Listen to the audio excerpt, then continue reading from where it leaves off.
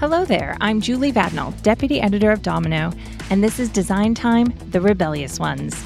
If you've listened to this podcast before, you know that we interviewed some of the biggest names in interior design. But this season, I'm doing things a little differently. I'm going to be talking to rebels, the out-of-the-box thinkers who put their creative stamps on our world, whether they work in design, fashion, or even food. After all, you don't have to paint a room all black to be a rebel, though I think that'd be super cool. Some of us engage in tiny acts of resistance every day, and that counts too. Each week, I'll talk to a new guest, a rebellious one, if you will, about how they turn off the doubting voices in their heads and how you can find your only you style. Let's do this. I'd bet good money that you're familiar with today's guest, a co-founder of a little company called Airbnb. As the CEO, he's taken it from a scrappy startup in 2007 to a verb, as in, we Airbnb'd this weekend. And if you've ever scrolled through and made lists of your dream stays, I am definitely guilty of this. You know that design is a huge part of the company ethos. Speaking of design, he attended RISD, and his belief in community, something we love here at Domino, is a huge part of Airbnb's success. Please welcome Airbnb CEO Brian Chesky to Design Time, The Rebellious Ones. Well, thank you for having me on today. I'm so excited to talk with you. I am a big fan of Airbnb.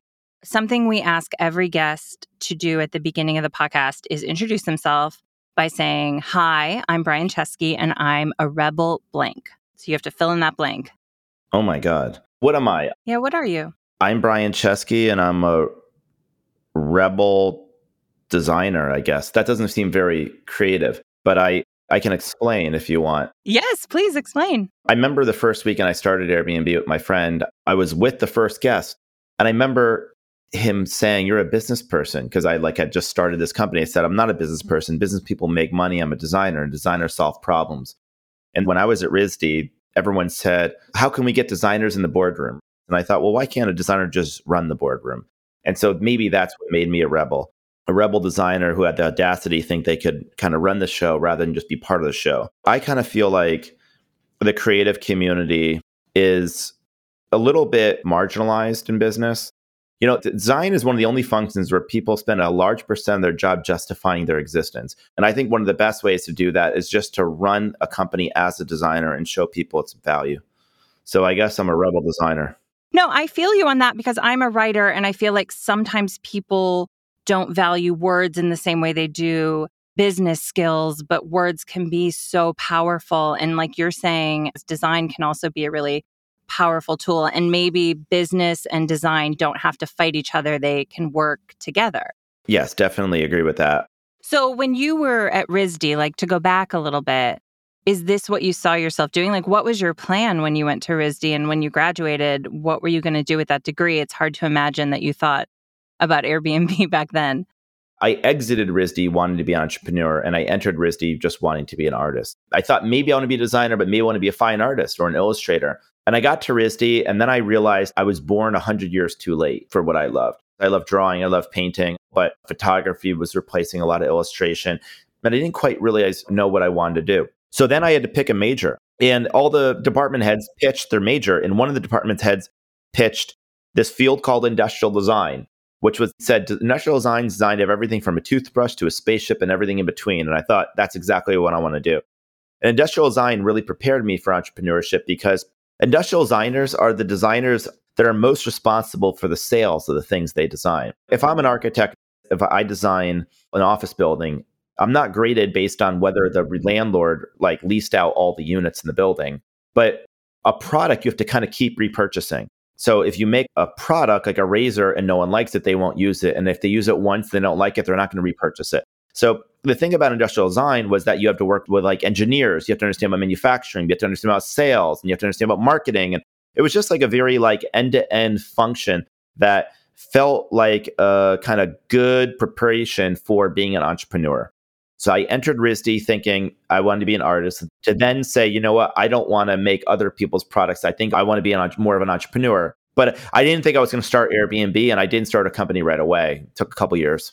I know you've told the story a bajillion times, but I remember the first time I heard you tell it, I was like, whoa, mind blown. But why the company is called Airbnb?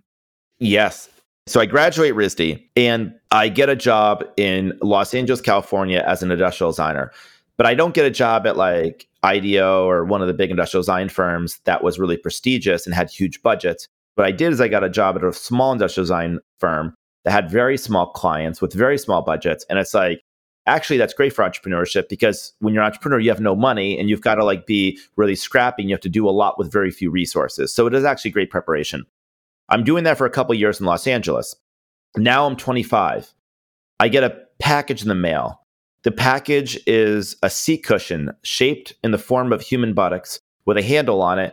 And it was a design that my friend at Rhode Island School of Design, Joe Gebbia, had created. He was inspired by design crits when you're sitting all day, and he thought to create a seat cushion. And he basically said, you should come to San Francisco and we should start a company together. And I have this moment in my life, like I can go the road more traveled, the road less traveled. And the life I was living, it looked like the road in front of me looked exactly like the road behind me. And it disappeared in the horizon. I thought, wow, I could just be a designer and this is the rest of my life. And I did not want that. So one day I go to work and I quit my job and my boss is pretty surprised. And I'm living in Los Angeles in a house with 3 friends that moved across the country with me. I told them, hey guys, I'm going to San Francisco. Now I have $1,000 in the bank. And I get to San Francisco and Joe tells me the rent is $1,150. So I've got a math problem. I can't pay rent. It turns out that weekend, an international design conference is coming to San Francisco, and all of the hotels in San Francisco that they were recommending on the conference website were sold out. And that's when we had an idea. We said, well, what if we just turned our house into a bed and breakfast for a design conference? Joe had 3 airbeds in the closet. So we pulled the 3 airbeds out of the closet, we inflated the airbeds, and we called it airbedandbreakfast.com. And that's where the name Airbnb comes from. So when I tell you that I didn't think this was going to be a big company, how could anyone think Airbed and Breakfast, which is meant to create airbeds for a conference one weekend, was going to be a big idea? We ended up hosting 3 people that weekend. A 35-year-old woman from Boston, a 45-year-old father of 5 from Utah, and a 30-year-old originally from India. We made enough money to pay our rent, but more importantly, something kind of remarkable happened. These 3 people stayed with us for nearly a week. We took them to design conferences, we went to dinner, and we went to parties and all that. I felt like I knew them my whole life by the time they left. So now I paid my rent, I made some friends, they had a local experience in San Francisco, and Joe and I are waving these 3 guests goodbye, and we're looking at each other thinking like, wow, we're pretty ordinary guys. We just made a bunch of money to meet cool people. I bet you there's a lot of other ordinary people like us. I asked Joe, I said, well, who's the best engineer you knew? Because we knew that 2 designers weren't going to start a tech company without an engineer. And he said, well, my old roommate Nate is. And Nate, Joe, and I got together and we basically said, what if we could build a website? We could book someone's home the way you could book a hotel anywhere in the world. We launched it and no one used it. And then we launched again. And then no one used it again. And we just kept relaunching and eventually it took off. But it was not like a success story right away. What has founding Airbnb, looking back now, taught you about interior design? That's a good question. I've seen the range of spaces. I think that a great space tells a story of the person who's in that space, who's sharing it. That you can see and learn a lot about a space from the people in it. And I encourage people to express themselves, to showcase their individuality. Because of the way Airbnb is set up, it's not like a hotel. A hotel is a one-size-fits-all business. So if I'm designing a hotel room, I have to design a style that is appealing to a mass number of people. If I'm designing Airbnb, I'm only going to host maybe 10 people a year. So of the hundreds of millions of people come to Airbnb, it only needs to appeal to 20 people. So you might as well have really strong taste, be deeply personal about who you are. And I think that authenticity in a space telling a story is one of the most important things. And I think that it's important for spaces to feel organic, to use natural materials, to have plans, things that evoke references of life. My favorite architect is probably Frank Lloyd Wright. And Frank Lloyd Wright was not a fan of what we now call modernism or the New School. The New School would have been Mies van der Rohe, Philip Johnson, and Walter Gropius. And, I'm a fan of the Bauhaus to an extent. But my opinion is that modernism went too far. I think there was this infatuation with modernism and industrialism that led to a lot of glass and steel, which are not organic materials as much as wood and stone. And I think the more we live in a digital age, the more I think people are going to yearn for life, learn for color, for fabric, for texture, for a harmony of the nature and the natural world and the physical world, and to realize that there's some great contributions to modernism, but we shouldn't be living in machines. It's funny you say that because my absolute favorite Airbnb, which I will not name because I don't want anyone to book it up, is a wood cabin upstate that, is heated like a stove. And it is so special to me. It makes me feel at home. And so I'm wondering, when you're scrolling, what are you looking for when you're staying in an Airbnb? Like, is there a certain color that turns you off, or do you only like white bedding, or what are the things that you're looking for in images when you're booking an Airbnb? Yeah, I really try to stick to certain Pantones and I really don't diverge. I'm just kidding. No, that'd That would be weird. be amazing. Exactly. I think there is such a thing as good design and bad design, but I think more than good design and bad design, there's just people who've attempted design. And I prefer being in spaces that have been designed, even if the design is not my taste, because there's an effort. For example, I stayed in a fairy tale princess cottage. It was all pink. And I can't say that that's my style, but I appreciated it because it was a cohesive, really intentional design. I look for things that are authentic. For example, we have categories, ryokans in Japan, we have hanuks in South Korea, we have trulies, we have like all these really interesting architectural styles that are of the location. When you're like an industry like ours, travel, I try to be equally curious about all design styles and all design cultures. So I guess I would say I like things that are really intentionally designed. I like things that are very natural. And I also like things that are whimsical and fun. So those would be my three things. I love that. I was looking through the categories. Is there one that gets booked up more than others? What's the most popular category? Probably OMG. I mean, it's literally a category that it's like, I can't believe that exists. That's probably the biggest one. But tree houses are really big. Tiny homes are extremely popular. The design category is popular. A-frames. What is popular in Airbnb is what's unique. It's one of a kind. I saw that people can now stay with you in your home. So how have you changed your home and how do you prepare for guests to stay? Also, the holidays are coming and I feel like a lot of people are going to want to know how to be the best host you can be. I always read magazines that say like, leave a carafe of water by the bed. And I'm like, I don't want that. I want like a phone charger by the bed. So I'm wondering how you're setting up your house for guests to make it guest friendly. So it's a really good question. The first thing I did is when I was about to photograph my home, I looked at my home and I said, well, is this ready to be photographed? And I decided it wasn't. First of all, I had some nice furniture. I moved in 2.5 years ago, but I never felt like I fully moved in. I was kind of gradually designing it. And I had a lot of bare walls. So I decided I would put up stuff on the walls, like art. But what kind of art do I get? And I thought, well, why would somebody come to my house and book it? They booked it because I'm the founder of Airbnb and they'd be interested in me and my story. I mean, that's what makes my home unique. Every home should highlight what makes that home unique. And so I did a lot of art growing up and I had it in storage. And so I ended up framing a dozen pieces of my art from high school and college, and I put it all up. I mean, my tips are put yourself in the shoes of the guest. Literally walk outside your house and just stand in front of your house. And then walk into the front door as if you've never been in that house and just try to put yourself in the shoes of the user, the guest. And so that's what I did.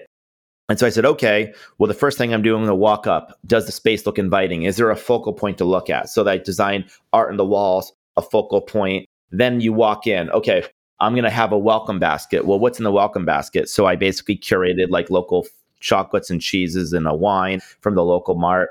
And then I'm going to have a little guidebook for them. And then, you go to the bathroom and I wanted to have more things you can ever imagine. So I'm going to stock it with tons of bathroom supplies. I got a nice Dyson hair dryer.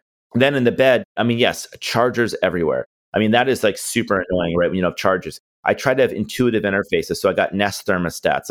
You get to someone's house, you can't figure out how to turn on the lights. So I wanted everything to be intuitive. I like having directions for things without labels.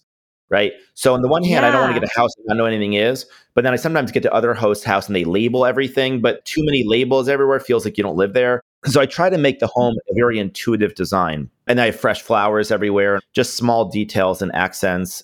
But then I also think about the experience. So I'm going to make Chesky's chips. Chesky's chips are my famous chocolate chip cookies. Ooh. They're a very long-standing family recipe. It's been in the family since I downloaded the recipe off Google a few months ago. So we'll put those Chesky's chips out. We can walk Sophie to the park, do some drawing at Dolores Park. I'm going to take them to the gym if they want to go to the gym. And basically, the point was like, you live my life. I'll take you to the office. You can critique our product and yell at our product managers and designers and give them critiques. So I thought, just walk in my shoes and live my life with me. I mean, that was just my experience, but I thought it'd be fun. No, I love that. So on the other side, what makes someone a good guest? Like if I'm going to stay at your Airbnb, what makes me a good guest? Imagine you're visiting a friend from out of town and like they were trusting you with their home. How would you want to leave the home? So I think I would say treat the home as your own. At Burning Man, they have core principles. One of them is leave no trace. You don't have to leave no trace. We don't want you to feel like you have to do laundry, but like a small footprint's probably good. And so I think that's the basic idea. I love that. I want to talk a little bit quickly about travel. I feel like you know where all the good Airbnbs are, and I want to know where I should be traveling, but I'm not. Like what's going to be the new city or country or place I should be booking an Airbnb? So I think before the pandemic, or let's even zoom out. I think in the 20th century, when people were first starting to travel was very destination oriented. And people want to go to Paris, Rome, Vegas, Miami. I mean, you can think of the top 100 travel destinations in the world. And I think that what the world's done with the internet is it's kind of like democratized things, right? And so suddenly, Airbnb's in 100,000 communities. There are not hotels in 100,000 communities because hotels can only build a hotel where there's a density of people. There's not hotels everywhere, but there are homes everywhere. And wherever there are homes, there are Airbnbs. And so I think where travel is going is travel redistribution. People are going to spread out. So instead of everyone going here or everyone going there, everyone goes everywhere. So if you limit travel to the places you've heard of, most people can only name like 100 places. And then you go to a search box on a website, you'll type in the place you heard. And so we wanted to break away from that. So this past May, we launched Airbnb categories. We wanted to organize travel not just by location, but by activity. So like we have a top of the world category on Airbnb we just launched. These are homes 10,000 feet or higher. So if we can make travel less about the destination and more about what you want to do when you get there, then we can spread people out to more locations, not over concentrate any one area. The best communities have some insiders and some outsiders, and it's like the right balance. Yeah. And so I try to think of this as ingredients, that the most vibrant communities are diverse. There are a diverse balance of insiders and outsiders, locals and guests, guest and host. And when you flood a city like Rome or Paris or Barcelona, and it's just all like travelers, that's not good for the city. But when there's no economic opportunity and no one ever visits, that's probably also generally not good either. That's so interesting. What do you do to recharge when you're not being a rebel? Is it travel? Like, how do you recharge? Twice a year, I try to take a vacation where I'm plugged for a couple weeks. Summer, July or August, I'll usually take 1 or 2 weeks off.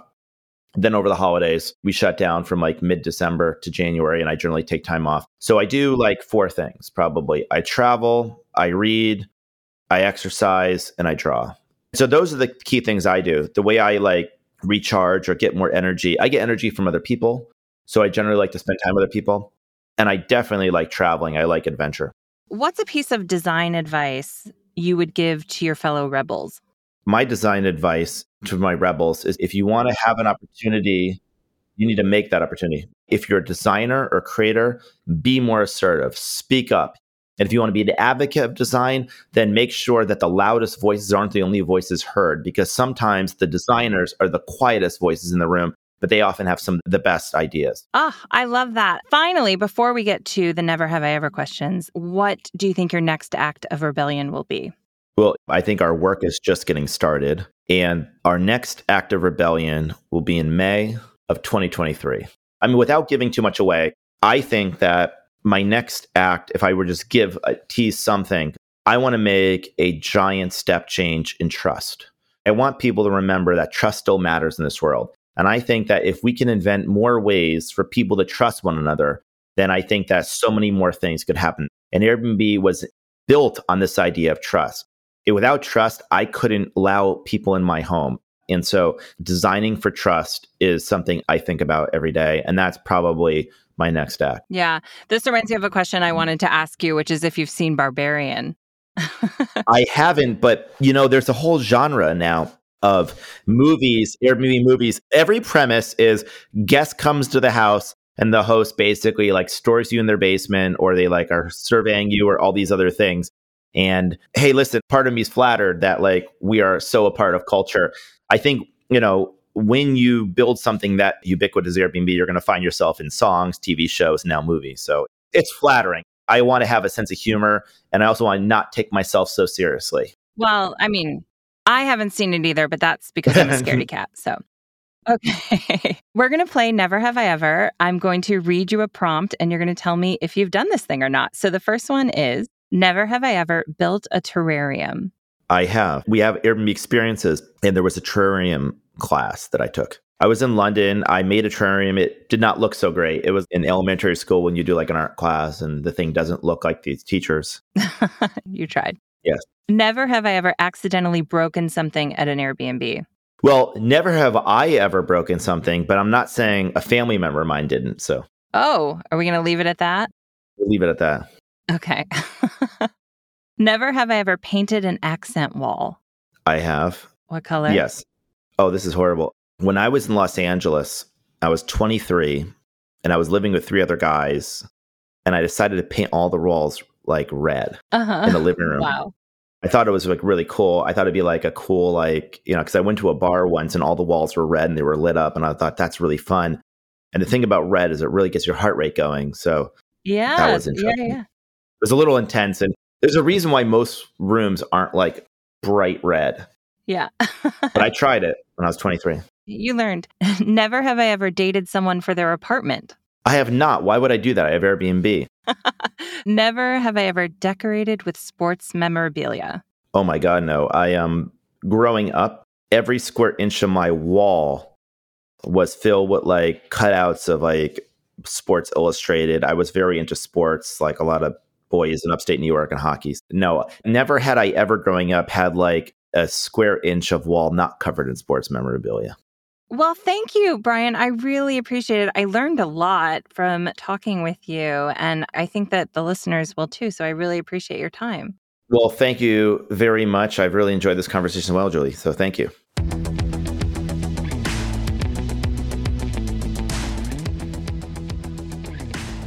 When I found out that I was doing this podcast, my one and really only request in the whole process was that Shadi Al-Hindi, the head of IT at our parent company, Recurrent, read the closing credits. And I know that might sound funny, but Shadi has a voice that I swear could sue the 100 crying babies. And I know this because sometimes when my computer's not working, I am that crying baby.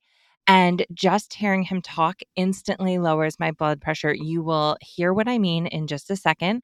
I'm so excited to share Shadi and his beautiful voice with the world. Take it away, Shadi.